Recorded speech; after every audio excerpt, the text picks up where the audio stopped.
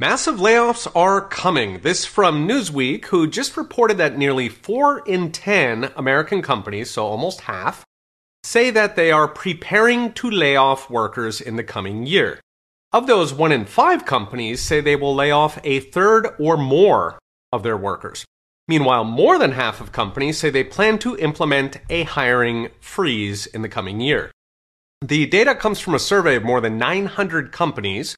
And when asked why, most of those companies said they see a recession coming. They want to be prepared by getting rid of expensive workers ahead of time so that they can survive. Interestingly, almost 40% of those companies said they'll be laying off workers and replacing them with AI, which is probably capturing broader automation. After all, chatbots and French fry robots do not fight for 15, they do not strike, and they won't sue you for misgendering them. So this all comes after a brutal 2023 for layoffs. Outplacement firm Challenger Gray reported that layoffs last year more than doubled the previous year, hitting 720,000. That was the worst number since COVID. And these are not just small businesses. So I've mentioned in recent videos how corporate layoffs have been soaring all year. The biggest sector has been tech. So Google recently announced they're laying off 30,000 workers. Xerox is axing 15% of their workforce. Amazon dropped 27,000, Facebook 21, Microsoft and Salesforce.com ditched 10,000 workers each. Twitter famously fired 80% of its workers and got a lot better.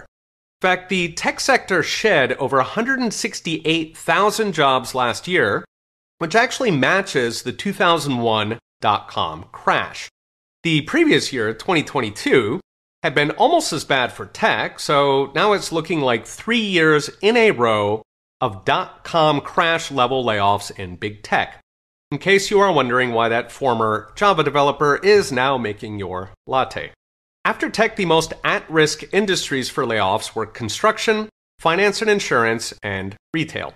So construction is easy. High borrowing costs demolish new builds, and the Fed has been on a high-rate rampage to cover up its previous mistakes. Beyond that, though, fully 38% of financial companies and 44% of retail are planning layoffs. Now, finance is also a Fed story, given that low rates are a make-work program for Wall Street, and the Fed is currently AWOL, trying to clean up its previous messes. But then comes retail, which is taking it on the chin, partly from e-commerce, partly from relaxed attitudes towards shoplifting or inventory shrinkage in the industry lingo, as Blue City DAs cater to their voter base of criminals on welfare. So what's next? Brought to you by Unchained.com. I've mentioned in recent videos how our economy is rapidly morphing into government jobs and DoorDash. Given the government doesn't actually lay people off, no, they just raise your taxes, hundreds of thousands of real layoffs will accelerate that transition.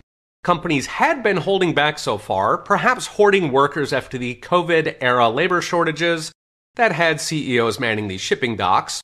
That was one of the factors keeping unemployment contained, but even now that free lunch appears to be fading, leaving thousands of companies poised to cut their workers and roll in the chat bots and the droids. Okay, we'll be watching. See you next time.